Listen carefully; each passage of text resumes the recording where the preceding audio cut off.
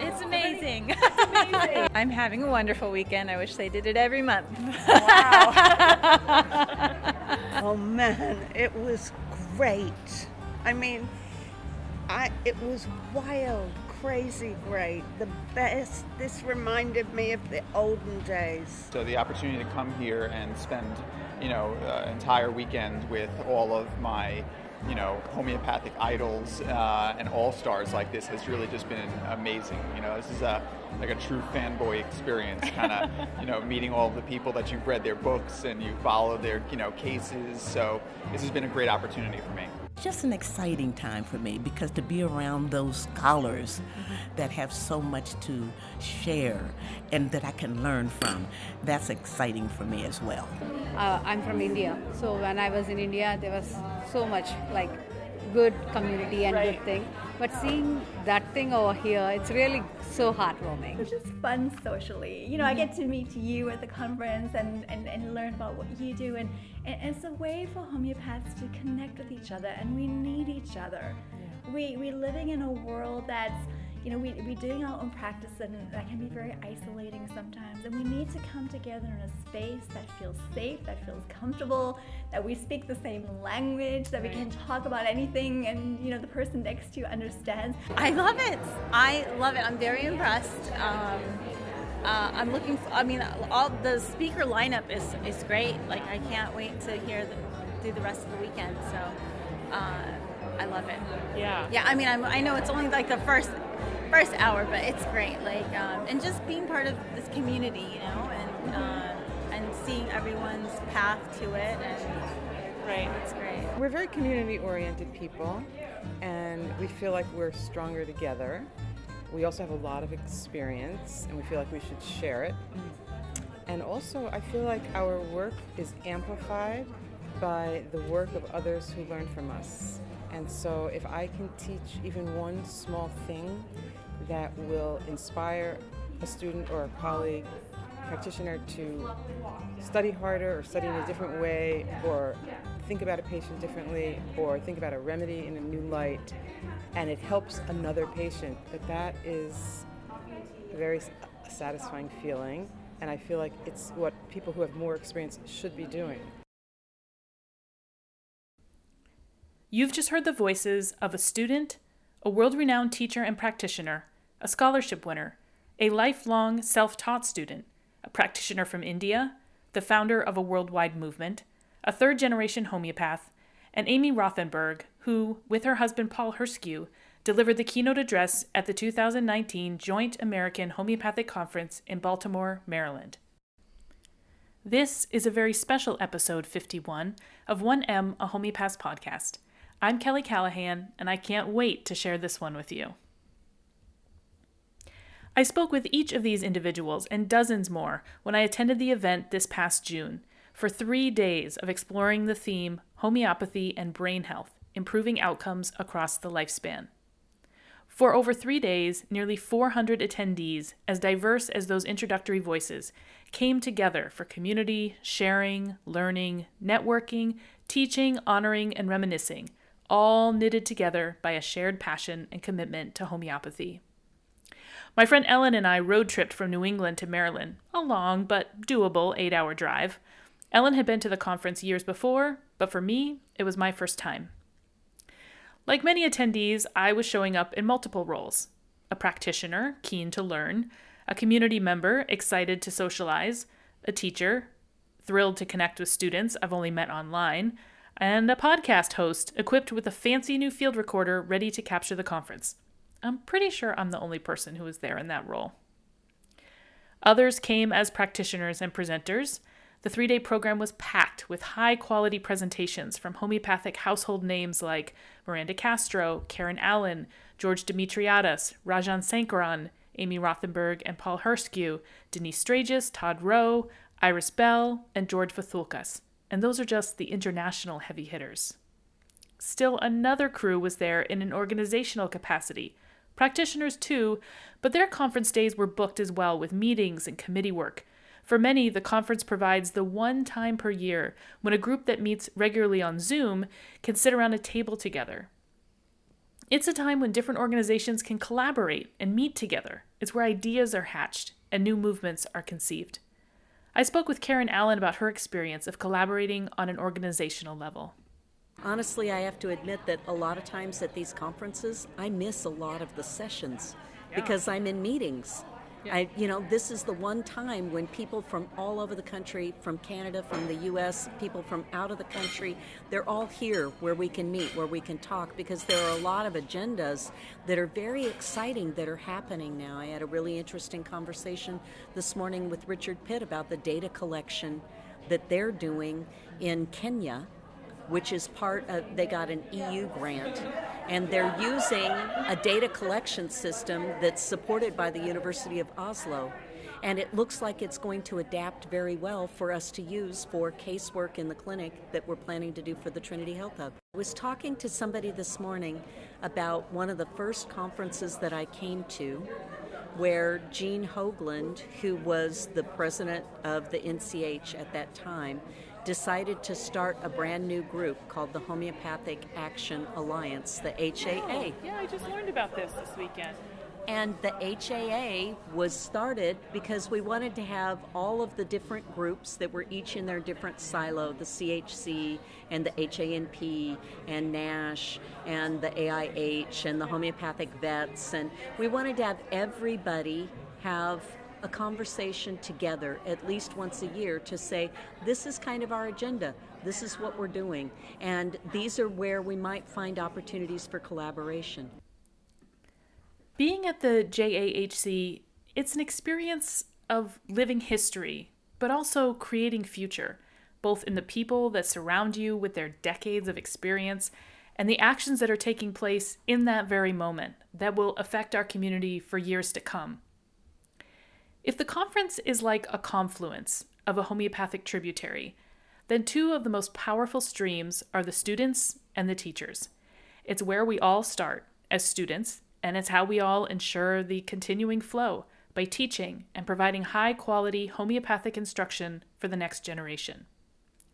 The JAHC was chock full of students and teachers from multiple schools, and the conference plays a role not just as an extracurricular activity, but it's almost like a rite of passage into the professional community of homeopathy in the U.S.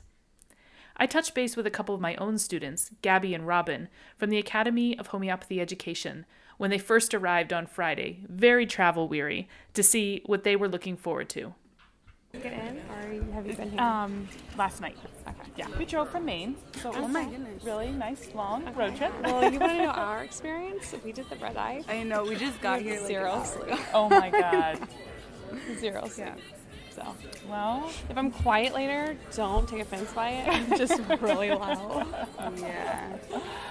I'm feeling it in my bones right now more than anything. oh my god. It's a keynote, right? Characteristic keynote. It's be like I feel it in my bones.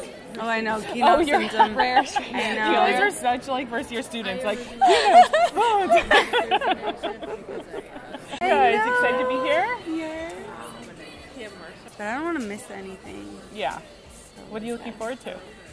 Oh man, I'm looking forward to taking a lot of notes. And it's really cool because there's 4 speakers from Arizona, so I want to see them all, but they're all talking at the same time or at the same time as other people I want to see, so I don't know how many I'll be able to see, but it's cool to see future collaborators and colleagues in the area. Yeah. Yeah. So, Go to Iris Bell's thing. yeah, that's what I'm really excited for. Nice. Yeah. Yeah, we already planned it. Mm-hmm. Yeah. Your schedule highlighted and blocked out. Yes. Nice. But her first one is at the same time as Denise, and so we're like, okay, gotta see Denise, but then she's going and doing the same presentation at 2:15 tomorrow. Oh. So, Throughout the weekend, I met with several students from different schools and loved hearing about their backgrounds, experiences, and especially their enthusiasm for the profession ahead of them. My name is Sheba Masood, and I'm actually from Virginia. And currently I'm a student at National School of International. And I just finished my first year, so I'll be starting my second year. Awesome. Looking forward to it. I'm actually a 3rd generation homeopath once I complete. Yeah, so my dad's a homeopath currently. and then my grandfather was a homeopath, and so it's really exciting because I feel like I'm getting some of the old stuff, like the classical stuff, and understanding it in a very different way, combining it to like what's currently being taught, and also it's just a new experience. I feel like we're at this divide where allopaths, like people who are used to doing allopathic medicine, are tired of of that experience, and now they're looking at homeopathy and other experience. My name is Jonathan Kavner. I'm from New York, and I'm a first-time attendee at the conference. I'm a student of the International Academy for Classical Homeopathy, and I'm actually a winner of the 2019 Vital Forces Scholarship. Great. So tell me about winning that award. What was involved? And it was an opportunity for me to talk a little bit about what it would mean to attend the conference, and my experiences with homeopathy, and which is something that I'm very passionate about. So the opportunity to come here and spend an entire weekend with all of my homeopathic idols and all-stars like this has really just been amazing. This is like a true fanboy experience, kind of meeting all of the people that you've read their books and you follow their cases. So this has been a great opportunity for me. Great. Well, tell me more. Like what brought you to go to homeopathy school, and a little bit about your story. Sure. So I'm a parent. My wife and I have two beautiful daughters. Dylan is 8 and Hayden is 2. And somewhere, as a first-time parent, somewhere along the way, we kind of had apprehensions and doubts about the type of care that we were receiving. And I had spent some time in Facebook in a group for children who had eczema, and there was a homeopath. Her name was Mel Dupree, and she was offering to take cases of children who had eczema because that was something that she had suffered from when she was a child.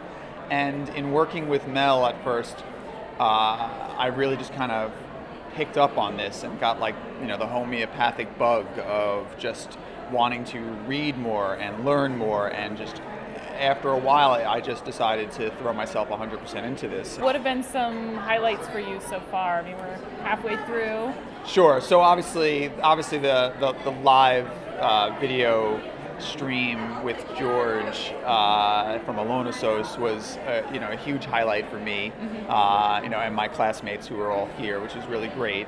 The Sankrin session, the first one from the first day at 9 a.m. was really, really awesome, because he really kind of touched upon the spirituality of this, which is really great, because we obviously talk from the health perspective, almost the medical end of things, but when he's talking about the spirit and where things emanate from, it really did resonate with me as someone who appreciates that kind of that line of thinking. So that was a great one as well. And then Miranda Castro in her Brain Boosters session was fantastic, because I've been a huge fan of hers for a very long time. I really did appreciate, her kind of talking about cell salts and their effect on the brain, and it was very interesting to learn. And it's been great. I'm looking forward to the next Sankrin session as well. And there's a whole bunch. I mean, there's been a lot. It's been really fantastic. I'm Sarah Aragon. I'm from the National School of Homeopathy. Great. Are you having a great weekend? I'm having a wonderful weekend. I wish they did it every month. Wow. Pass that feedback on. What's so great about it? Well, being around the most brilliant minds in the medical world is really wonderful. And just sharing almond milk while you get your coffee is really great. But then also sharing case studies is very eye-opening in your methodology studies, and being able to just take everything back to clients and immediately make an effective change in their lives is really wonderful. Yeah. How much more time do you have in your studies? I have 2 years at Nashville, and then 1 year at AHE. We have a program with them that will transfer there to finish. Oh, for your clinical stuff. Mm-hmm. Yeah, great. I'm doing some teaching for them right now. Oh, how wonderful. Oh, yeah. I love it. Did you have a chance to sit in on Denise's presentation this I sure morning? did. Oh, yes, good. for that reason. Yeah, great, good. I loved specifically her work with the homeless, and that she was able to do follow-ups and really see a huge change. Yeah. Those were phenomenal, and I'm really hoping to do something like that in Nashville. We have a really huge homeless population, and sex trade is really big there too. And it's that you do have a captive audience because there are a lot of homes that are helping people transition from that lifestyle, and I feel like homeopathy can be really huge in that area. Yeah, good. Yeah. Awesome. Well, good luck with that. Thank you. So my name is Rochelle Jean Paul. I traveled from Norwalk, Connecticut. I am a third-year student studying naturopathic medicine at the University of Bridgeport School of Naturopathic Medicine. Oh, great. You're the first ND student I've met. Yes. Oh, cool. Awesome. That's pretty nice. But yeah, I'm very much interested in homeopathy. I could see myself like doing other schools, well, concurrently with my naturopathic medicine program. So I'll be probably joining like NESH or something like that too. Right, great. Yeah. Are there any other students from your program who came? This time, no. We're going to have probably a good handful of people going to another conference that's happening in October. It's going to be in Virginia too. But yeah, this was just me alone this time. Right. So you've had some understanding of kind of the homeopathy education in a naturopathic program as you get, maybe 1 or 2 semesters, just really basic. So what is your training been so far? I've had 1 semester and I have potentially 3 more to go. Usually my school definitely does 3, but we're trying to get a 4th class. My class really does love homeopathy. We are taught by, so far, Dr. McPherson, Flo McPherson, and she's just very inspiring. We really love her, and she just brings the information so clearly that it's captivating, I would say. That's awesome. That's so good to hear, because it seems like, from naturopaths I know who are practicing, that people really fall into kind of different modalities, through school. People really gravitate towards botanical medicine or acupuncture, and the homeopathy people are often kind of like this really small group. People are like, why are you doing that? Definitely. But you're saying a lot of your classmates are really into it. We're definitely, I want to stay in love with it, just based off of how she presented everything, the cases that she taught us. It's just remarkable to see that people are healing from chronic, scary conditions sometimes too. So, and she's even helped some of us in the process. So it's that's really great. So how's the conference been for you so far? So far, so good. I actually did come this morning. I wasn't able to come yesterday because I had clinic. But I really like it. It's giving me a lot more insight of how to dose. That's always been a concern or a question that I've had. So I'm getting other people's feedback and hopefully presenting that to her, asking her questions, my teacher, saying like, how do you feel about this? Will this work? I'll eventually do a shift with her too at school, so I'll get more experience with that too. Right, cool. Yeah, I like it. It's great. And how does it feel like, so it's it feels like they're really working towards making the conference feel really welcoming towards people who are not just, primarily homeopaths, people who are NDs or nurses, or, how does that feel to you? Oh, it definitely seems very diverse, I would say, because we've got speakers that have all these different letters, including ND. We've got nurse associations downstairs, too. I was originally expecting it to be filled with homeopaths, but I'm pleasantly surprised, actually. I will say that. That's great. Good. What are you looking forward to this afternoon? Just learning as much as I possibly can. I have no specific preference. I really just want to get my eyes open to what this world can offer me, because I know I'm going to be using it in my future practice. So whatever comes to mind. Great. Definitely. Good. Teachers also have high expectations for how the conference will influence their students. I checked in with Tanya Kell, founder and principal teacher at the Nashville School of Homeopathy, as well as the current president of NASH. Do you come here for yourself, for the school? What draws you to the conference?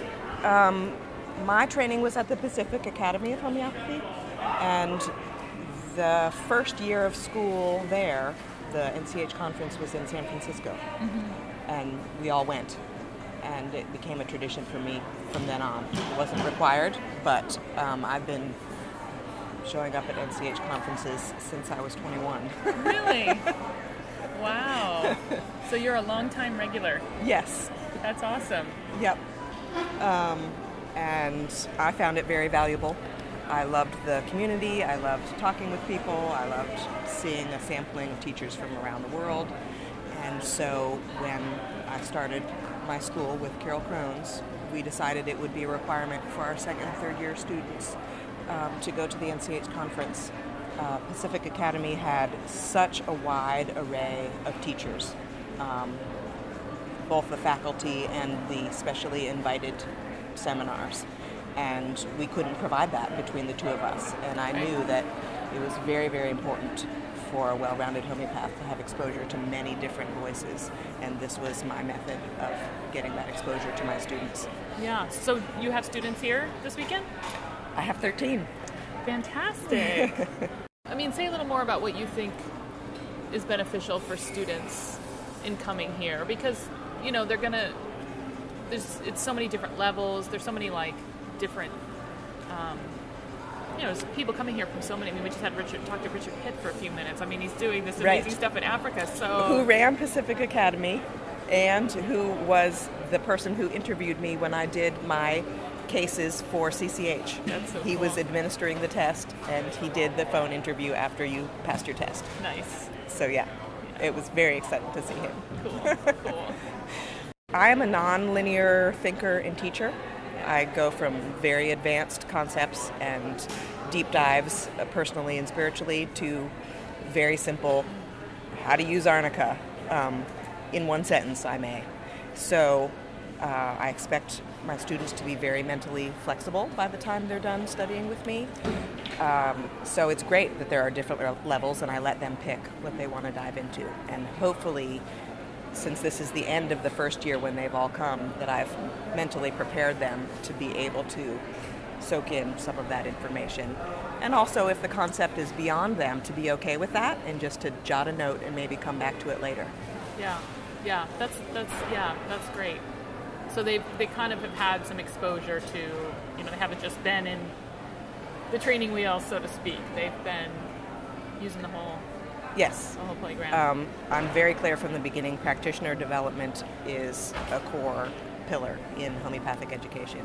And so breaking up all of your walls, trainings, beliefs, biases, prejudices comes first, and then we regrow a bunch of neural pathways in homeopathic thinking.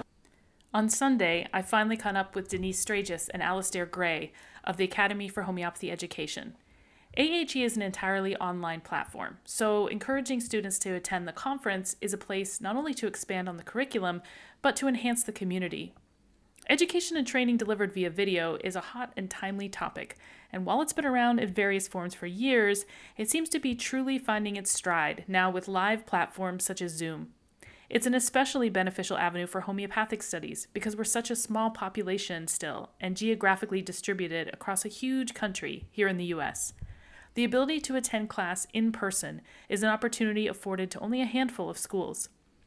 It had been such a busy few days that by the time I grabbed a seat next to them, coffee in hand, we were all a bit punchy. It's got a lot of editing here. This is a great interview. Shall we switch? I can ask you questions. All right, let's get around. You guys had a picture, and 10% of the conference are your students, which is awesome. That's right, yes. They were everywhere. We had a big turnout. They were everywhere. They were. Yeah. I loved it. It was so fun. Alumni, we had live students, students that are alive. We rarely bring the dead ones. It's really bad for business. We had first year students, we had second year students, we had folks that were in a clinical program. It was awesome. It was really and awesome. They were all ecstatic to meet each other because, of course, they met each other, but only virtually. Yeah. So there's always that excitement. It was cool. But it was, and that to that point, I mean, and I heard that not just with AHE students, but other people, like just how exciting it was to meet people that they knew online. And it wasn't like, I only know you online, so I don't really know you and I can't talk to you. I mean, so I think there's so much question about, do you make real relationships? Are your friendships real? It's like, of course they're real. It's a real person, isn't it? Yeah. And so, it felt really Isn't that interesting? natural Because two of our students that started in January have obviously just struck up a friendship, and they're thick as thieves, aren't they? They're wandering around arm in arm together. But one lives north, one lives west, right? Yeah. California and somewhere else. I mean, it's cool. It is cool. It's so cool. Yeah. And I think part of it is video, because you actually can see people, and because everyone is in their, we call it the home classroom, and so you actually get a window into people's lives, which I think we get to know people sometimes even better than we do in an artificial classroom environment, because in your authentic environment, you're sort of behaving, you know the people who always have a kid on their lap. And sometimes it's curated, the background is really curated and perfect. And we've got our people that have their stationery lined up by colour, and all of the books are just so... Right, you really get to know people's OCD. And then sometimes there's kids and nappies flying around the background, and it's the odd husband or the, Yeah, like we have a student in Tuesday night cohort whose husband must come home from work at that time and gives her a kiss every time. Yeah. It's adorable. It's actually really lovely. It is. It's really sweet. At one stage last year, we created the 4:00 screenshot because for some reason all the kids would come home, and so we're in the middle of a class, and we're serious about what we do, but still you've got to acknowledge the moment, and so there's two kids running around here, and the kids come in from the bus and they come and they give a little hug. But so do you encourage students to come? I mean, what is your conversation with students around the NCH conference, and what do you say to them about coming? Do you encourage them? Does it play into an opportunity to meet in person against the virtual? Look, that outweighs. You okay if I go? Yeah. Yeah, that the community and the networking outweighs anything else. So that's crucial. You must go, because there's something about finding your team, finding the community. I mean, I remember I studied in the UK a long time ago, so I went to my first conference. I couldn't believe it. It was like walking into Disneyland. Yeah. It really was. Of people and luminaries and students, and the same thing. Crucial for me and my development. But to offset that, we do find sometimes that we've got to almost defragment or decompress after a conference, because so many students at different phases of their learning have been exposed to advanced ideas, and sometimes there are speed bumps and speed wobbles afterwards. But that's easily ironed out. But it's worth mentioning. I mean, that's part of the thing of teaching students to be critical thinkers, is that they almost can put pause so that they can integrate things when it's more appropriate for them. But just to go back to what you were saying about importance of community coming to the conference, I think the other thing is a lot of the homeopaths that present or who are here, or people who have their booths, are people that when you're starting out in homeopathy are like your superheroes. Last night we had dinner with a group of friends, and I was sitting with Miranda Castro, and we were just having a laugh because her book, I don't even know what it's called, the one that's like the Bible for moms and babies. Mother and baby. Mother and baby. Yeah. I was already a homeopath when I had my kids, and that book was like my Bible. And I remember the first time I met her, it was like meeting a rock star. I was like, she's a real person, It was so great. It is cool, isn't it? I just love that part of it. Yeah. So there is something almost mythical about these people that write these books, that when you're just starting out to study homeopathy, you can't believe anybody actually knows all this information, and then you see them in person and have a drink with them. This community is so, it's got such unique characteristics. The demographic of the homeopathic community and the psychographic of it, you know what I mean? Yeah. And I think for students, I mean, if I was, in my first semester at school, I would be walking around boggle-eyed and just it's true. Going, wow. Because this is a bunch of unique, individualistic people, isn't it? Yeah, and I'm the same people because this is my first conference actually, and I think I'm really struck by how multi-layered it is, how much is happening at the same time. There's totally stuff saying that you're not seeing. It's like you got inside the machine of homeopathy here. That's right. The washing machine. The American homeopathy. Well, I mean, this is where the inner workings are happening, right? Yeah. It's like there's so much. There's the sessions, but then there's so much happening outside the session. You realize that this is going on everywhere. With a different flavour, slightly different flavour, and I just encourage people to travel. You've got to travel. It's true. Well, and that's kind of what I want to communicate through the podcast because it's expensive and taking the time, and so I think there's almost like what's going to get you over that hump to set the money aside to make the time, and I think for me it's like over the course of the weekend, like I'm getting to this end and I'm being like, oh no, I'm totally going to come every year. It's understanding the connections and the opportunities, and really that it's I don't know, it's a professional it's the place where you get the inner workings. I don't know. This is almost like there's always a party. There's some kind of activity happening that's really lively. I just feel like that's a little bit different here. I mean, and you were talking about how multi-layered it is, and it's true. The students are here to attend every session that they can. Right. We had a bunch of our graduates who were, a couple of them said, I'm really sorry I'm not able to come to your talk because we're dividing and taking notes so that we can all share information. Oh, stop. That's adorable. Isn't that so cute? I love that. I'm like, you see enough of me. I'm really okay with it. But further to that, so the students are all attending as many sessions as they can, but then you see people who are in various organizations or who are, here and having meetings, like the lovely Tanya Kell just stepped up from president of NASH. And so, there will be, seeing each other not just socially, but, being in various meetings because everybody is here in the same place. And you can really get a lot done. Community, a multi-layered experience, coming full circle. Each of these themes emerged as I wound my way through the 3 days of the conference.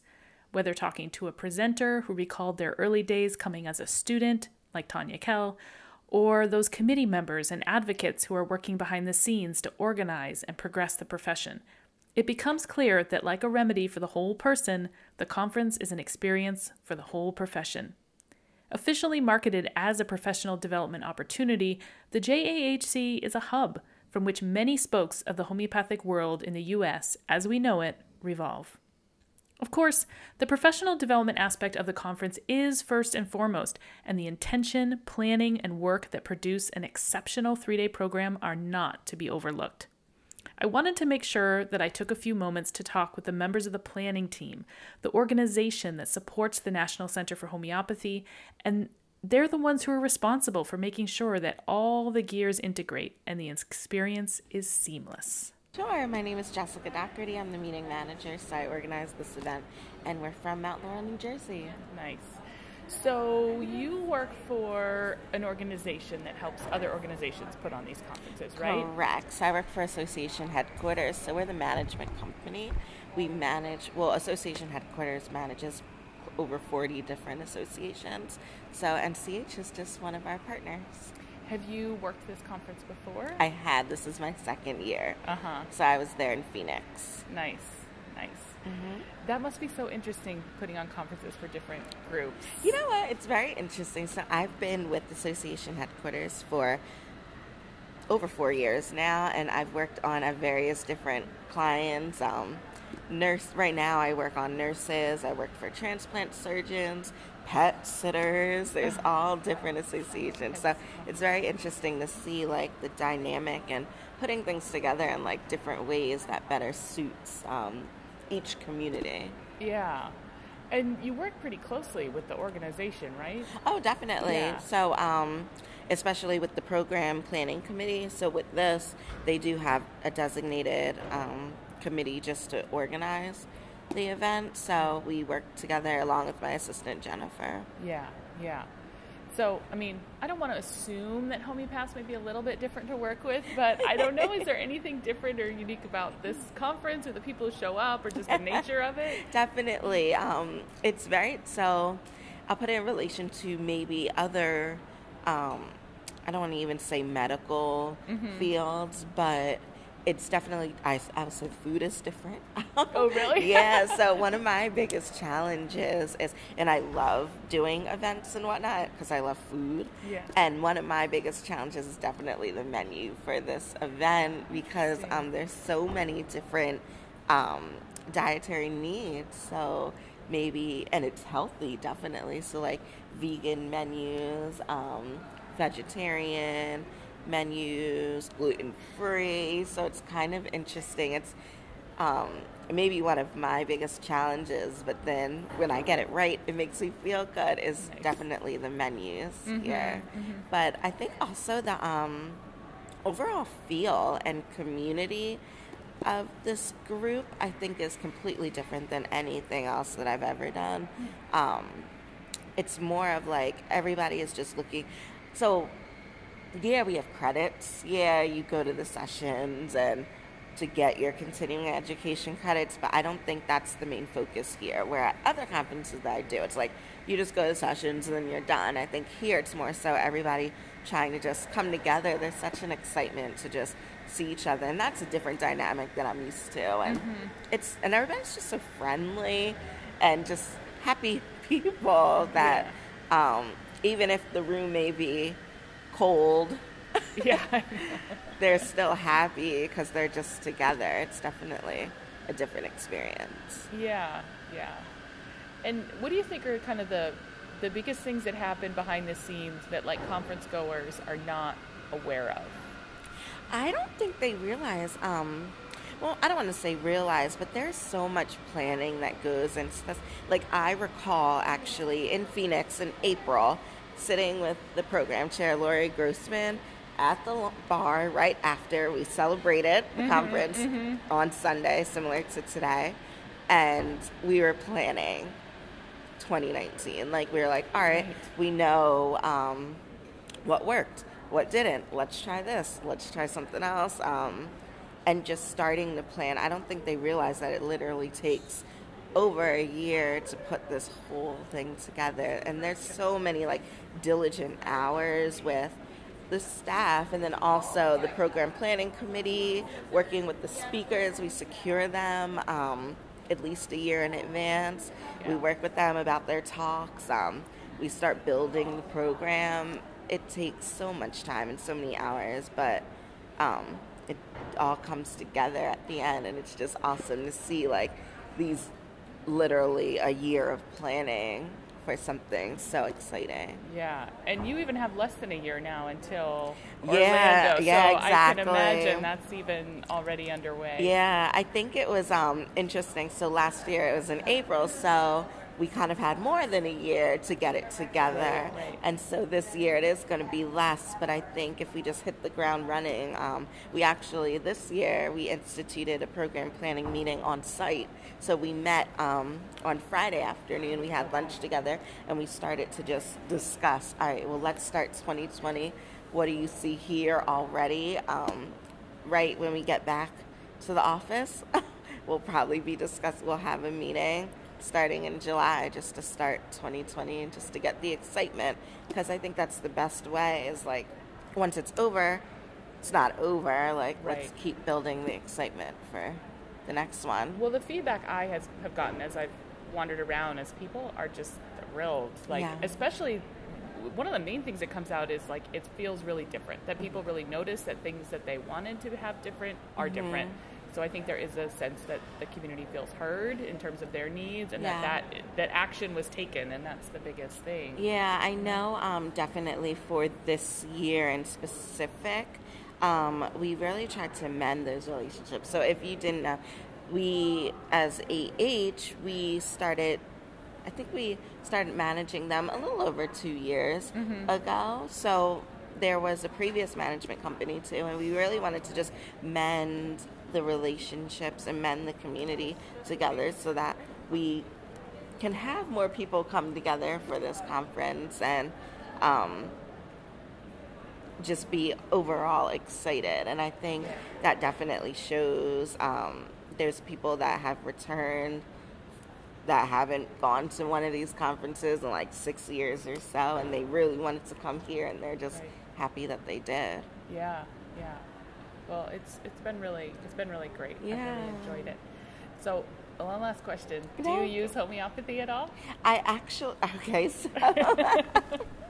so it's funny. So maybe about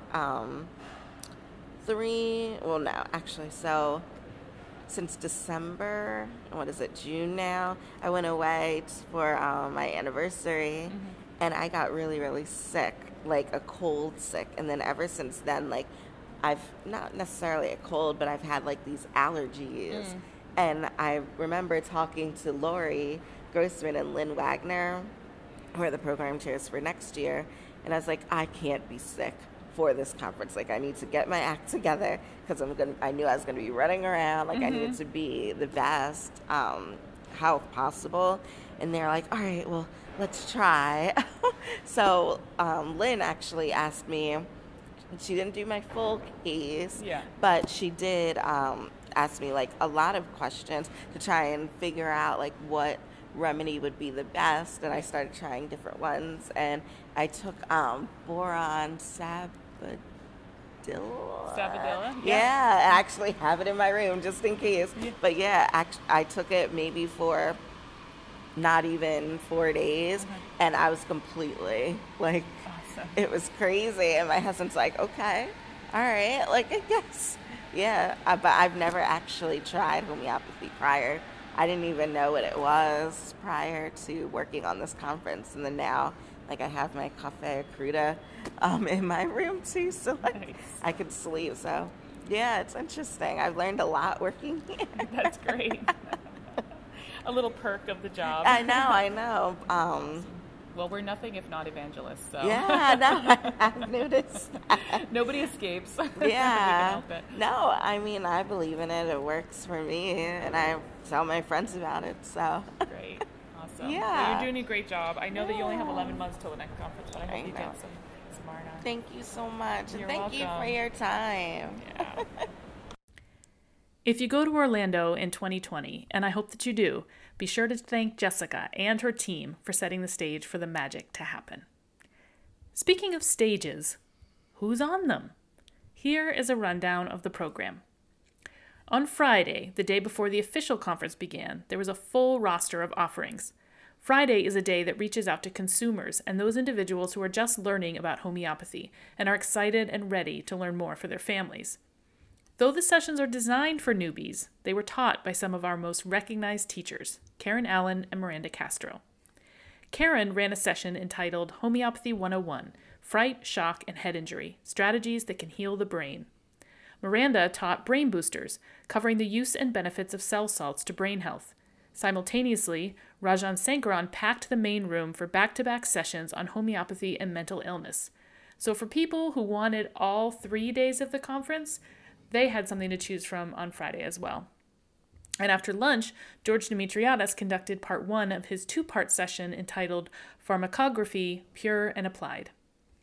Amy Rothenberg and Paul Herskew took to the stage in the afternoon for an extended 2-hour keynote entitled Landscape of the Mind, The Promise of Homeopathy for Cognitive and Emotional Health. At the dinner hour, the exhibit hall opened with 39 booths with representatives across the homeopathic spectrum, from professional organizations like Achina, homeopathic schools, pharmacies, software developers, and more. But the offerings didn't stop there. The evening continued with 2 movie screenings, a 45-minute film on homeopathy for health in Africa, followed by Scylla Whatcott's film on homeoprophylaxis called The Quest for Real Immunity. On Saturday, the early birds had the opportunity to join Sunrise Yoga at 6 a.m. and attend the NCH member breakfast at 7. The presentations were also off to an early start, with George Vathulkas' live video stream beginning at 7:30. At 10:30, though, the tough work of making choices began, as 3 sessions ran simultaneously. Denise Stragis's Improving Clinical Outcomes, Homeopathy for Brain Health, Elizabeth Rice's Treatment of Anxiety and Depression in the Adolescent and Young Adult Population Using Classical Homeopathy, and Iris Bell's video presentation, Adapting Conventional Waking and Sleep Electrocephalographic Methodologies from Neurophysiology to Study Homeopathic Remedy Effects.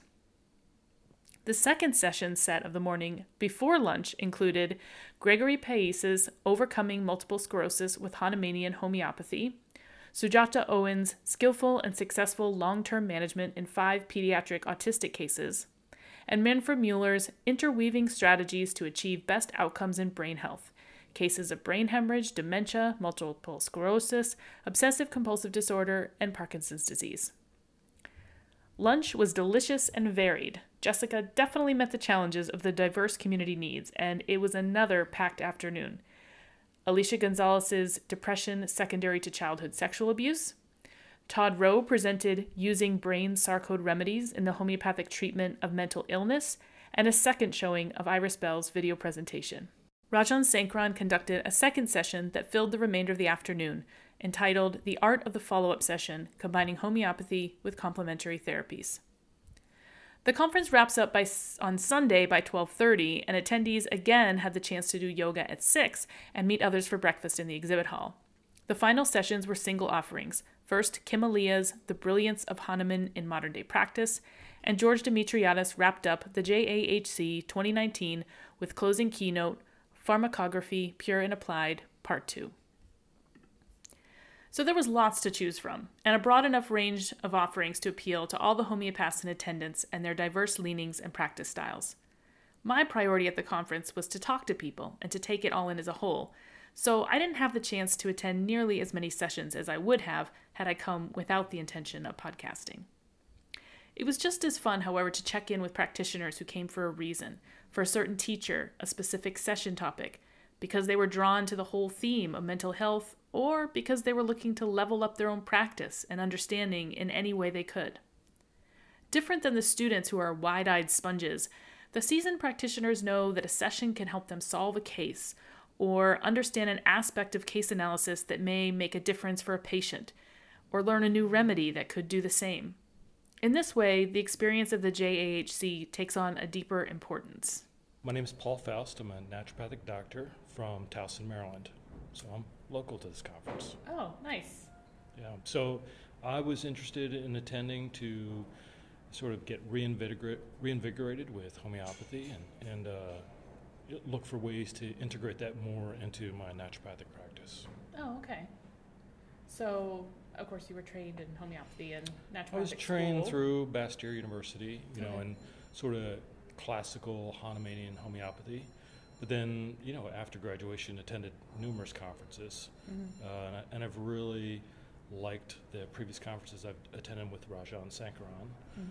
So, you know, when I saw he was one of the keynotes, I particularly wanted to attend. And then Miranda Castro was actually one of the teachers when I was at Bastyr. Great. Yeah. How long have you been in practice? 18 years now. Oh, wow. Okay. Yeah. So are you finding that, like to what percentage have you used homeopathy in your practice? And it sounds like you're trying to increase it more. I use it with every single patient. Oh, okay. Yeah, I call it my secret weapon, my miracle maker. So every patient, whether that's what they come in for or not, is getting some homeopathy. Okay. So I consider it, and I tell people, because as a naturopath, I have a lot of tools at my disposal. Yeah. From botanical medicine to nutrients to lifestyle. And I say, if you were to reduce me to one single thing, it would be the homeopathy. And, you know, I don't make much ado about it because, you know, people still mostly don't understand what it is. And then when you try to explain it, it doesn't win them over. So I just like, you know, just trust the process. It's the easiest thing to do. And by and large, most of my patients will do it. And, you know, it makes everything else they do that much better. Right. Yeah. Yeah. But you said you're looking to reinvigorate in a way. So what does that mean? Well, it's sort of, you know, you're out there as a sole practitioner in the weeds. You know, I don't get to, you know, bounce ideas off of other practitioners as much as I'd like to. And so hearing these cases really helps me think of my case taking, you know, how I'm using the materia medica. So that's kind of what I'm looking at. It's easy to kind of fall back into some patterns. And I don't want to do that. I want to, you know, keep it fresh. Right, yeah. So aside from Rajan, what else are you looking at attending while you're here? Well, I always like to go to the exhibitor or the vendor exhibits, you know, to kind of see, you know, what's out there, what's new. But really, that's, I don't, not to, take anything from the other presenters, but that was the key draw for me. Sure. Rajan yeah. and Miranda. Yeah. And so what did you think this morning of that? Awesome per usual. I mean, fantastic. So I signed on for the Monday and Tuesday sessions as well. Oh, okay. For him, as to get, more in depth. Yeah. But I thought he was just, great. I just could hear that all day long. Yeah, totally. Yeah, I've never done a whole, like a several-day conference with him, but I have heard him speak before, and he's really, really good. I love how relaxed he is. It doesn't feel like a presentation. I was saying to my friend, I feel like I don't even know that he really needed to prepare for that. It was just kind of like, I'll tell you, I'm just going to tell you something a interesting. story. I was attended a conference in Florida when Hurricane Wilma came through. Uh-huh. I don't even know what year that was, but it was quite a while ago. And we lost power for 2 days. And so he couldn't use his computer, didn't have the video, and he was able to go through his entire material just in the dark up at the front of the room. Wow. That's great. So I got so much out of that. Yeah, I'm sure. Oh, that's really cool. Where did you travel from? Ohio. Dayton. Is this your first time at the conference? No. Around you? Yes, ma'am. Thank you so much. It's the first time in a long time. First time was when I was a student, like my first or second year, my first year of education. Wow. So back in 2012 or 13. Oh, okay. So that's a big jump. What made you come back? I'm just getting back into it, It just, when you're in school and everything, it was just hard the funds and to come, and I had kids at home. I just couldn't. And so now that I'm really starting my practice. Oh, awesome. More involved. Good. Is there anything you're particularly looking forward to with regards to the program? All of it looks really good. Yeah. Nothing in particular, no. Were you excited about the topic, the brain health? Yeah, exactly. It's great. And they got great speakers, and the topics seem great, so yeah. Great. And just seeing everyone, and connecting to people, and yeah. That's another big thing. Hi, my name's Deirdre Brownback, and I traveled from Louisville, Pennsylvania to be here today. Great. What brought you to the conference? I'm a practicing homeopath, almost, we shall say. I'm in supervision, and I've been studying homeopathy for many years, and I'm just looking to get to know other homeopaths and be able to continue my education. Mm-hmm. Where are you studying? I'm studying at the Canadian College of Homeopathy in Toronto. Great. How's the conference been for you so far? So far, so good.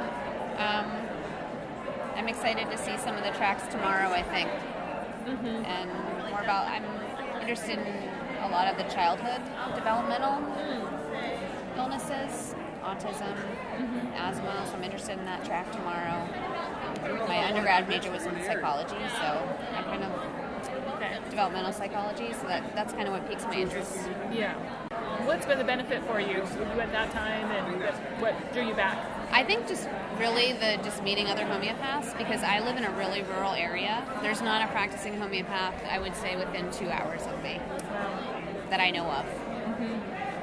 So just connecting with people, with my classmates, with teachers, and really just seeing what other people are doing in this small world of homeopathy. What are you hoping to take away? That's a good question. Mostly I think just making connections with other people, because as I'm trying to start my practice, I just have a lot of logistical questions and questions. I don't know. That's a hard question, but just, I guess mostly just making connections with other people who are in this field, because I do feel kind of isolated where I am. From California, Salinas, California. Oh, great. I went to school at UC Santa Cruz. All right. Yeah. Awesome. Love that area. You are a slug, right? Oh, a banana slug? Yes, probably. Yeah. Okay. Hi, I'm David Kirk. I'm coming in from San Diego. What brought you guys to the conference from the West Coast? Well, so I have a private practice in San Diego, and my passion is really mental health. And I do work a lot with, I'm a naturopathic doctor, and I do work a lot with homeopathy as one of my modalities. And the fact that this was blending both of them, I've never been to a conference. I've never been to an NCH conference. This was my first one. And when I found out that that's what this focus was, I was like, oh, how cool. That's like kind of like the merging of my two things that I like. So I actually applied for a scholarship to come here, and I got it. Oh, congratulations. So here I am. Great. Yeah. And how has it been? It has been good so far. I am very pleased that I came. Good. What have you sat in on? Like, what sessions have? Well, I just sat in on Greg's talk on MS, and I thought that was phenomenal. He's great. I just met Greg yesterday. We got dinner together, and I just met him yesterday, and I really vibed with him, and I was like, yeah, I really want to check it out. And I thought his talk was phenomenal. I really like the kind of classical style that I tend to vibe more with the purely classical homeopaths. So I really like George's talk yesterday. I love his attention to detail and his meticulousness. I think he crushes it. Yeah. Nice. Great. And yourself? I think this is the third NCH, the JAHC that I've been to. I try to come as often as I can.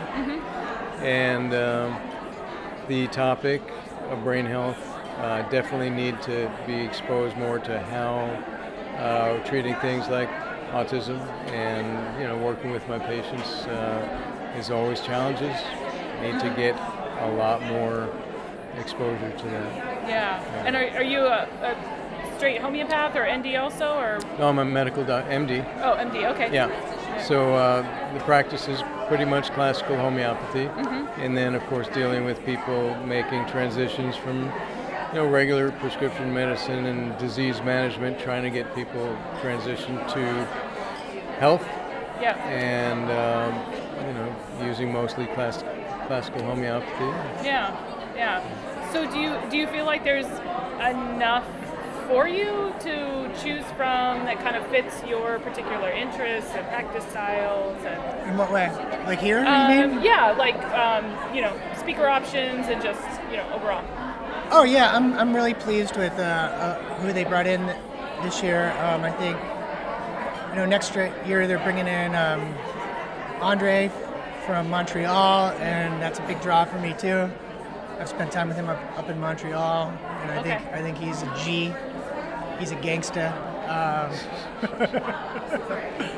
Yeah, I've been having a good time. It was like, for me, what a lot of this was kind of like I wanted to connect with people and see other people that were doing the same thing. Sometimes I feel like I get a little isolated in my own private practice. So a lot of this was kind of like networking with people. Like, sure. I met Dr. Rosette here on the first day, and I was like, wow, here's like this MD guy from Salinas who's practicing right up the coast. Classical, and my sister's from there. We had all this stuff in common. We're like, oh my God, hey, you did. So it's cool. That has been a sense of community, I guess, has been really important for me. Very important. In bringing me here. Community. I heard it over and over again. Everyone was loving and thriving on the sense of community and all aspects of it, connecting with old friends and colleagues, making new ones, and just soaking up the experience of being surrounded by other homeopaths and lovers of homeopathy. I found it to be a place where all the different aspects of my own homeopathic community came together. Students I teach, other teachers I work with, guests who I've interviewed for the podcast but only talk to online, and listeners of the podcast. What a cool sense of integration and wholeness. Saturday night was a special evening, the awards reception. The NCH honored 4 individuals that night. Paula Brown of Americans for Homeopathy Choice received the Martha Ullman Community Service Award. Gabrielle Traub, founder of the World Homeopathy Awareness Week, received the Henry N. Williams Professional Service Award. And Dana Ullman, a fixture of many decades in the community, was honored with the Julian Winston NCH Service Award. And finally, Iris Bell was the first recipient of the new Peter Fisher Memorial Award. I had the opportunity to talk with all of those who were in attendance. Iris Bell accepted her award from a distance and delivered her speech via video. But Paula Brown and I had some quiet sit-down time in the afternoon before the awards ceremony. Okay, so I'm sitting with Paula Brown of Americans for Homeopathy Choice, who has flown all the way from Budapest to be here. That's right, yeah. What brought you all the way over across the pond? Well, several things. Ever since our Homeopathy on the Hill event, which has been just a raging success, things have been heating up, and I just thought, like, okay, this conference is here in Baltimore. DC is just an hour away. I can definitely meet with some offices and kind of maintain some relationships there, keep the ball rolling as far as Homeopathy on the Hill went. And then I had this really nice award, and so I decided to come. So awesome. Are you able to partake in any of the conference? So far, I have not yet. I have a lot of meetings scheduled with different parts of the homeopathy community, and so I've been pretty busy. Mm-hmm. Yeah, but I hope to. Yeah. Yes. Yeah.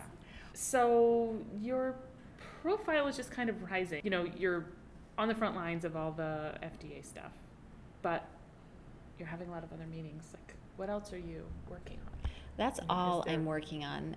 So you're having meetings and doing things with regards to.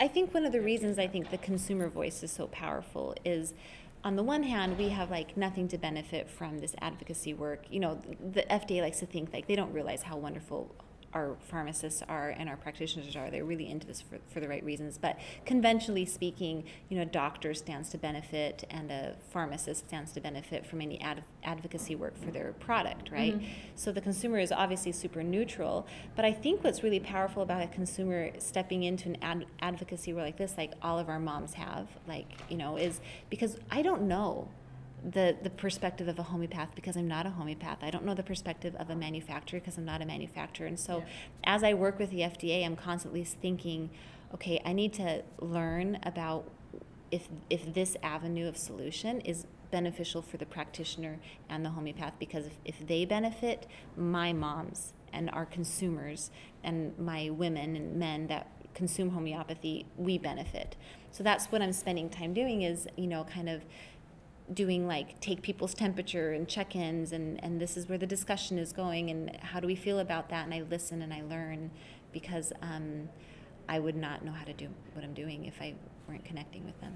So. Yeah. What's the relationship between Americans for Homeopathy Choice and the National Center for Homeopathy? Like, how do you guys work with each other, support each other? Yeah, it's really friendly. We actually, there's an informal group. It's called the Homeopathy Advocacy Working Group. Mm-hmm. It's lovingly called HOG. And so we have been meeting monthly for almost a year, and for a while there we were meeting every other week. Mm. And the National Center for Homeopathy actually hosts that group, so they send out the reminder emails and everything. And the purpose is to bring all these organizations together, including Americans for Homeopathy Choice, and it's an advocacy working group, right? So we're looking at what can we do to protect, defend, and empower homeopathy. And as Americans for Homeopathy Choice has kind of risen up out of nowhere, they have seen, you know, the influence of consumers, and they've been really, really helpful in supporting, communicating. So a really great example is, you know, Congressman Biggs debated an amendment to the appropriations bill on the House floor. And I needed to activate, you know, consumers to send letters to Congress and ask them to support this amendment. And, you know, through NCH, through the advocacy working group, we were able to, we got 45,000 letters sent to Congress in 24 hours. Wow. And that in large part is to, you know, NCH kind of setting up that working group so that I could have access to, and we have a relationship of trust. I always say we can only work at the speed of trust because we came out of nowhere, and who the heck is this group, you know, and so we've gotten to know each other through this setting, and when I needed their help, like last week, they gave it. So have any of your, like people you've been involved with that are really active with Americans for Homeopathy Choice come to the conference? Like, are there moms who have come? Because I know they are trying to reach. They really are trying to reach more moms. And if you're a mom or a consumer or a person listening to this, I think that, you know, you should really look at, you know, getting your girlfriends and coming to next year's conference, because obviously this one's happening right now. But I've seen a handful of moms that live in the area, or like one gal, Erin Grossi, she has parents that live in this area, so they were planning a summer trip here anyways, so they planned it during the conference, so for her to kind of step and see. And they have these really great morning talks. And I would like to see more, but you know, it is really hard for moms to leave, especially mothers specifically, and we're not just moms. We have women and men and different consumers, but it is hard for the moms to leave their kids. Most of us have younger kids. I mean, I left my kids at home in Budapest with a babysitter, and actually she didn't show up the first day because she had the stomach flu and a fever. So I called my husband. It's like 3 p.m. in Budapest. I'm like, hey, how's it going? He's like, yeah, the babysitter didn't show up. The kids are home alone. I'm like, what? So I mean, I struggle with that too, but I think that, you know, it's exciting to see NCH like really seeking ways to connect with consumers, because they want, you know, they are a consumer organization. You know, NCH technically is, and so they're looking at ways to, you know, and we are also a consumer organization, but our focus is advocacy, right. Not quite so much like heavy on education. We do a little bit, but, you know. Yeah, yeah. So imagine we meet again next year. Yes. At the conference. All right. In your kind of perfect world, what would you like to be talking about next year? Like if I asked you to reflect back on the year and kind of what happened and what transpired. I would like to know that that the draft guidance is no longer a threat to homeopathy. I would like to see that gets pulled off in a way that we are okay with it, you know, and that we have, you know, the generic problem going on in Capitol Hill, not just with homeopathy, is that federal agencies are regulating via guidance. So here's a little civics lesson that I had to learn in this role, is there's laws, and there's laws are created in 3 different ways: through court, through Congress, or through regulation, which is what like an agency like an FDA does, a regulation. And that's the official rules that they need to follow by. So those are 3 different ways to make laws in each branch of the government, right? But then what happens is FDA has these regulations, for example, and they'll create a guidance that says this is what the law means to us. And as long as their interpretation of the law is in line with the law, then we're good to go.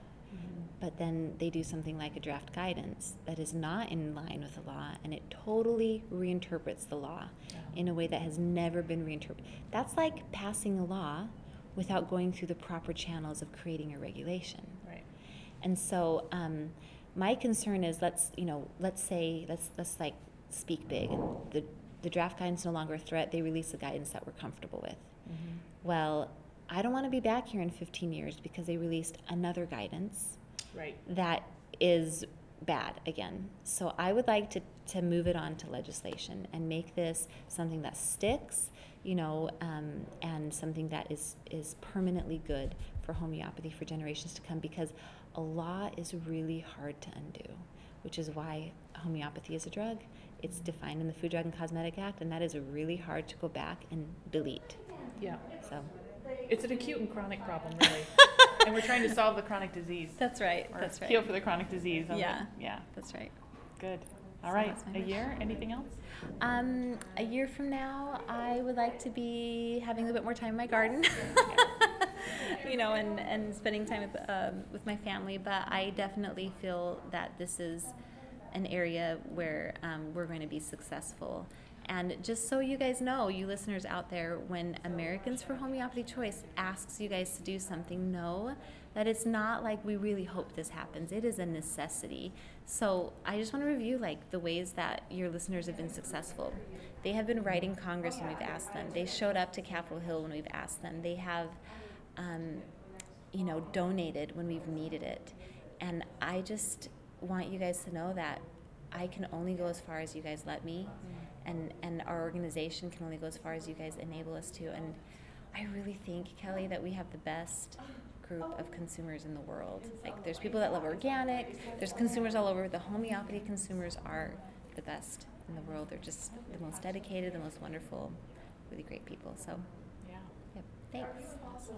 Okay. Cool, thank you. You're welcome. I was also thrilled to have some time with Gabrielle Traub, the founder of the World Homeopathy Awareness Week.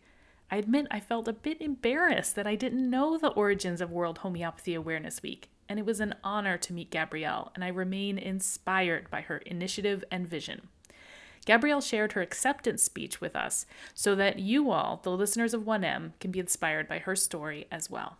My name is Gabrielle Traub, and I'm a classical homeopath. I work at San Diego Homeopathy in San Diego, and I'm the recipient of the Professional Service Award this year.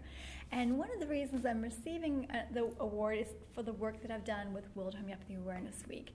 I'm actually from South Africa, and after practicing in South Africa and London, and then moving to the United States, I was dismayed about the lack of awareness there was around homeopathy, and I wanted to do something about it, and I wanted to try find a way of creating awareness. But when I do things, I like to go big, and I wanted to create on a global level, and hence World Homeopathy Awareness Week and the World Homeopathy Awareness Organization was born out of that. And we celebrate it every year on April 10th to the 16th, beginning on Hanuman's birthday. And it's really exciting because every country has a different cultural expression, and the way that they express World Homeopathy Awareness Week is very different. Some do television, radio, and social media. Some do talks or documentaries. And many countries put together community clinics helping people in need. Some do art shows and musicals and theater. We provide the infrastructure while trying to facilitate as much creative expression as possible. In Australia, they created a huge banner across an intersection, like this giant banner of a busy intersection. In Pakistan one year, they created relief camps for earthquake victims, treating 400 patients a day, and they actually received a humanitarian award by the Pakistani government. So all this stuff is really, really exciting. But in the beginning, when I was creating this organization, I faced quite a lot of challenges along the way. And one of the biggest challenges was creating trust in organizations who didn't know me to follow my lead, and they were working with different countries, different cultures, different languages, different customs. There were a lot of challenges there. I remember somebody made a derogatory remark about me one time. They said, "Where did Gabrielle come up with an organization? At a kitchen table?" And that was pretty much true, except I didn't have a kitchen table or a kitchen for that matter, because I lived in a studio apartment at the time, which I loved. But that's really how this organization was born. But I had so much help. I worked with so many amazing people. Once we got enough people enrolled, there's something called the tipping point, and then everybody wants to be part of it, and everybody's excited. You just have to get the ball rolling. And we had these powerful people like Lori Grossman and Nancy Gales and Jean Hoagland, all these amazing human beings. I had to work with me and mentor me and help me, which was amazing. In Norway, we had an amazing homeopath, Peter Vuxvien. I worked with Amina Sabri, and she was in Egypt. I mean, we just have the most amazing people in the Homeopathic Society, and it was really fun and exciting to work with them. And what I learned along the way is how important it is to support the ideas of new homeopaths who have fresh energy and excitement for homeopathy, and to encourage full creative expression, even when I couldn't yet envision how an idea could work. Somebody would present an idea to me, and I'd be like, "Oh, that can't possibly work." And then they ended up doing it, and it was amazing. And, so we all come from different perspectives and different cultural backgrounds, and to allow people to express things in their own way is the best way to create any organization. I also realized that many organizations are built up by a small group of extremely capable, productive people that do all the work and get themselves burnt out. But really, I wanted to create something different. I wanted to create an organization where I created as many leaders around me as possible. And in the beginning in the United States, it was so great. We were instilling leadership in all these amazing homeopaths who stepped up to the plate. And before we knew it, there were like heads of these leaders in every many different cities around the country, and it was so exciting. Homeopathy, the World Homeopathy Awareness Week was very inactive for a few years, and recently, just the last couple of years, the NCH took over leadership, which I'm so excited about because they're reviving it here, but it's certainly active around the world. I've learned that we are always more powerful and effective when we work together, and when we work together, anything is possible. Finally, I sat with Dana Ullman, who is a fixture in the homeopathic community, not just among homeopaths, but as an outward-facing advocate for homeopathy. He was also a part of the early years of the JAHC conference and continues to pioneer opportunities for individuals to find and use homeopathy. So I'm sitting with Dana Ullman, who you probably don't need much of an introduction. Most of my listeners actually probably know who you are. people still don't know who I am, I don't think. Okay, so give us a little introduction then. Well, I've got involved in homeopathy at a bright young age of 19, and in the process became very compelled by the history, the art, the science, and the spirit of homeopathy, and sought to educate people and use more modern and user-friendly information. So I've written 10 books in the process and compelled to publish other colleagues' books. So in the process I've published 40 books of our colleagues with a fellow Berkeley company called North Atlantic Books, which gets the books distributed by Random House and Putnam Penguin. And so those are books by Whitmont and Herskew and Hirschoff and some of the great homeopaths, modern books. Yeah. So, but of the books I've written, the Everybody's Guide to Homeopathic Medicines is the most popular guidebook in homeopathy, and it also gives guidelines at what point a person should consider getting some type of medical care, or at least some medical supervision to find out what's happening. Yeah. And then a book on homeopathy for children and infants. And my newest book was The Homeopathic Revolution, which is that book about famous people and what their experience with homeopathy was. Because I find that many of the heroes that we have in our lives, whether they be from politics to corporate leaders to religious and spiritual leaders to literary greats and sports superstars, what has gotten them to perform at their highest level. And it's amazing how many people acknowledge homeopathy as an important part. You've been coming to the conferences for a while? Are you a regular attendee? Well, I used to be the head of the conference for 15 years. Okay. So that was like from 1987 to 2001 or something. Uh-huh. So I've been coming to these, since the 80s. So sure. Yeah. What was it like in the time when you were running it? What were you what were your goals at that time? What was kind of like where the energy was at that time in terms of the conference and what people wanted to dive into and the needs you were trying to meet? Well, one of the things, we'd always have a couple tracks, one for people that were more introductory and then one for people that were more advanced, because we wanted the National Center's conference to be of interest to everybody. And then, actually, during my reign or leadership, we decided to co-involve the leading homeopathic organizations and not have it be just the National Center for Homeopathy Conference. Mm-hmm. And being from Berkeley, I don't need to be a leader. I can just be a coordinator. So I simply created a group of people, and we democratically voted on, the speakers that we wanted. I'd make my recommendations, but everyone would make their own recommendations. Yeah. And so I'm real proud of that evolution. And I don't have any problem sharing power, because what I'm doing is you're getting more minds to think together. And at least during my time, and I think up to the present time, there weren't any people that were obstacles that were being difficult. It was really a collaborative model, and I still try and work from that point of view. Yeah. And so you continue to come back. What do you get out of it personally? Well, ultimately it's great to see old friends and colleagues that have been coming for years. And at the same time, there's a number of new people that I've met that are very passionate. It's sweet having people come up to me and say, that my books and my writings have been very instrumental in their initially learning homeopathy or continuing to take it to the next level. Mm-hmm. And then my newest gift to the National Center is that, we're beyond the book era, being the 21st century, that people like to learn not only by the written word, but by video. So in the last several years, I created an e-course called Learning to Use a Homeopathic Medicine Kit, where I bundled this e-book that I had written, and I'll talk about that in just a second, I actually created 80 15-minute videos.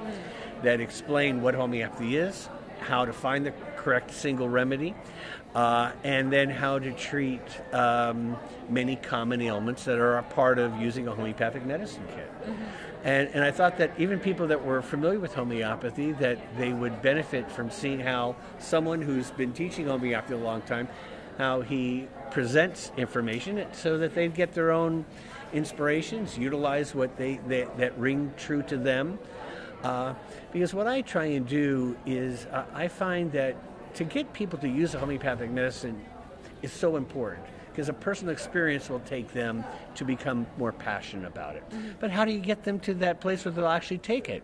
You do that through science, making reference that there is that people know that there's 300 to 400 studies published in peer-reviewed medical journals. And two, that they learn because someone that they know and they personally respect, their own personal hero.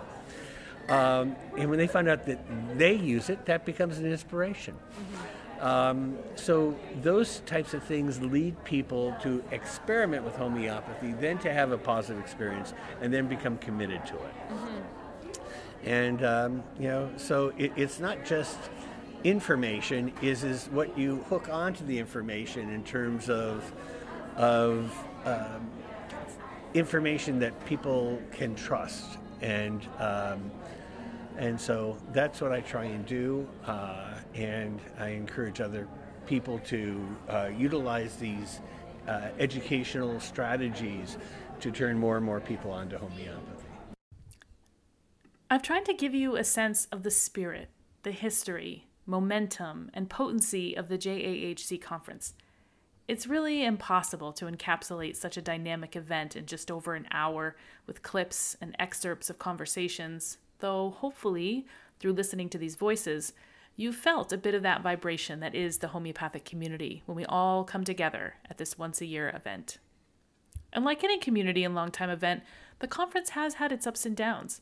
Some years when it felt a bit flat for some, missed the mark for others. What do we do with this as homeopaths? Well, just like with our patients, we listen to that vital force. We hone in on what's being said, on what we might have missed. We reevaluate and we look again. Since this was my first conference, I don't have another one to compare it to, though from the stories of those who have returned year after year, I developed a deep appreciation for that journey and evolution. So it was fitting that my weekend ended sitting on a couch in the lobby with Miranda Castro, who witnessed that journey, and Lori Grossman, the woman who was the shepherd who brought it through. I'm going to close this episode with their words. However, they aren't the last words. There's another side to this conference, and that is the organization that holds it all together, the National Center for Homeopathy. Because there would be no conference without the National Center for Homeopathy, and it would do a disservice to the organization and to the event to mush them together. They are inextricably linked, and yet they each have their own standing within the community. So be on the lookout for the publication of the next episode, and that one's going to showcase the National Center for Homeopathy and all that it has done, is doing, and endeavors to accomplish. So now I'm sitting with Miranda Castro. Hey, Kelly. Hi. Hey. How was your conference? Oh, man, it was great. I mean, it was wild, crazy great. The best. This reminded me of the olden days. 6, 8, maybe a little longer years ago. We used to have busy, fabulous conferences where people were happy. There was a fantastic vibe of coming together, learning. It was juicy and exciting. We haven't had it in years. It kind of this conference fell into the doldrums, and it got too expensive, and it got to this and to that. But this Lori Grossman and Deb Dupnick, the new head of the new management company, these two women transformed this conference into the vibrant, lively, exciting meeting that it always was in the olden days, and hopefully will continue to be so.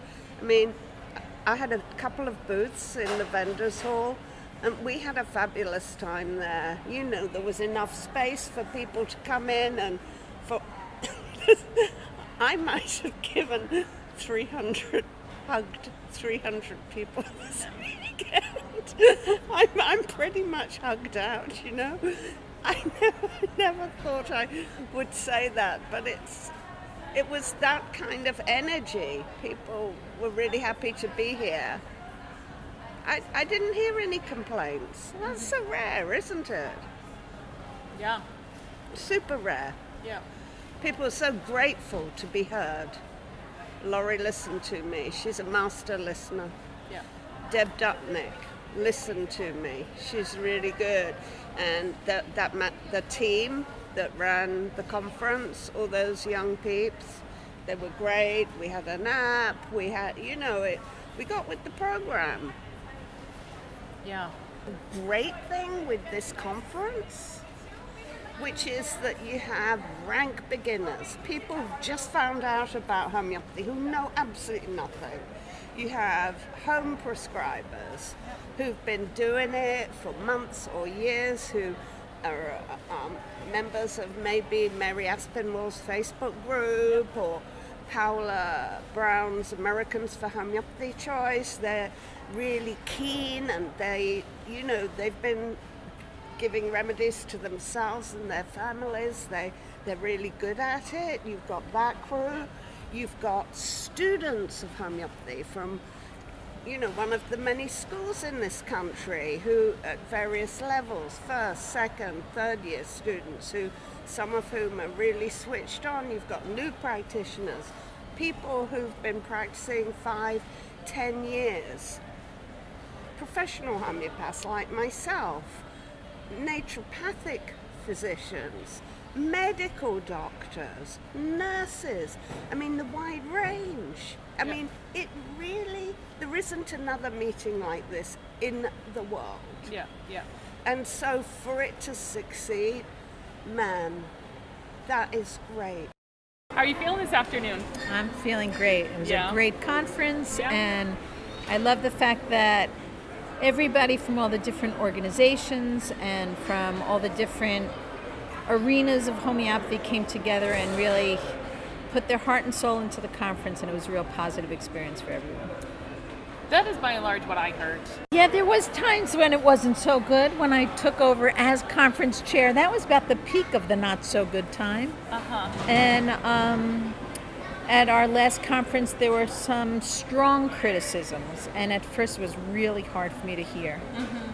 And then one day I just said, okay, I'm going to listen. Yeah. And so I made a list of all the criticisms, and I said, okay, and I just went from the top to the bottom, and I said, okay, so how could I remedy this? And how can I remedy that? And the more that I worked on the remedies for the criticisms, I realized that the criticisms were well found. Yeah. And that by listening to people who were unhappy, they helped me improve the conference. And they helped me improve it far greater than I ever thought possible. So when there were people who said, well, none of the speakers really reflect the way I take a case, I then thought about that, and I thought, well, actually, maybe all the speakers were kind of, skewed in one direction. So how can I make that group happy by diversifying the speakers? And how can I reach out to different kinds of practitioners and practitioners with different kinds of licenses? And so I interviewed many, many naturopaths, and it was like, who do you want to hear? And I interviewed many licensed homeopaths, and who do you want to hear? And some of the nurses, they had specific requests. And then I think my smartest move was when I realized I couldn't solve all the problems myself. And I reached back into the experienced homeopathic community. I reached back to Kim Aaliyah and Miranda Castro and Amy Rothenberg and Paul Herskew and people who've been in practice a long time. And I asked them, how do I solve this? I knew I didn't have all the answers, but by reaching back to people who've been in practice for a long time, who've educated numerous students, who've represented many different companies over the years and exhibitors and vendors, everybody pitched in to find the solutions that all I did was just bring all the solutions together. And the best part was that when you bring the solutions together, it made people feel heard, it made them happy, and that happy, joyful, positive atmosphere enhanced the improvements. So everything built on everything to really tip it over the scales. Yeah, yeah. So it wasn't just like we had more people who were happy. Mm-hmm. We had more people who were happy to see other people. We had more people who wanted to tell their fellow classmates. I mean, as an example, some of the administrators or teachers from some of the schools were so happy with some of the improvements that they told all their students, you have to come to the conference. Right. And then many of them couldn't afford the conference, so we asked some of the more solid sponsors, can you provide scholarships? And they were happy to. So we really had a community that worked together.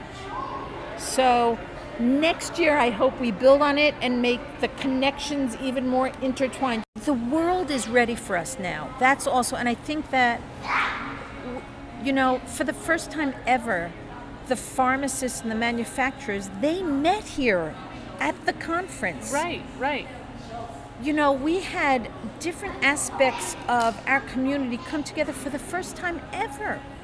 And I attended the reception for the pharmacists and the manufacturers, and they were delighted to be here.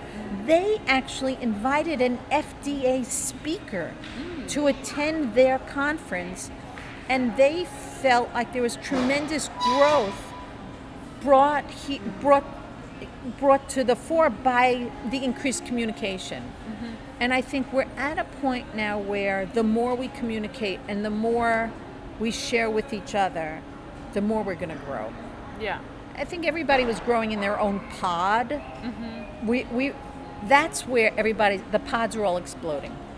The spores have burst, or rather, the puffballs have burst, and now the seeds are all intermingling, and we're going to be able to move together more efficiently and more effectively now. Most homeopaths practice alone. Right. I have a son who's a physician.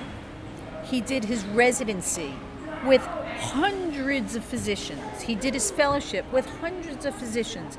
He works in a hospital with probably thousands of physicians. I work alone. Me, one person. Yeah. So that when I have a great day, I don't have hundreds of colleagues to celebrate it with. When I have a challenge, I don't have hundreds of colleagues to celebrate it. So we have one time a year to get together, to give each other a hug for the battles that we're going through, and to pat each other on the shoulder to celebrate successes. And both need to be honored, and we need to be together because we're still a whisper in the wilderness. And when we're together, we don't feel like it's a whisper. For a weekend, it feels like a battle cry. Mm-hmm. And we need that because we feel heard when we're together. And then we can go back out there and do our thing. But we need to come together once a year and say, I'm here for you, you're here for me. And that gives us the strength to carry on. This was a masterclass in leadership. You are. I could cry, you're so wonderful. She's rescued this thing. She really did. Thank you for being so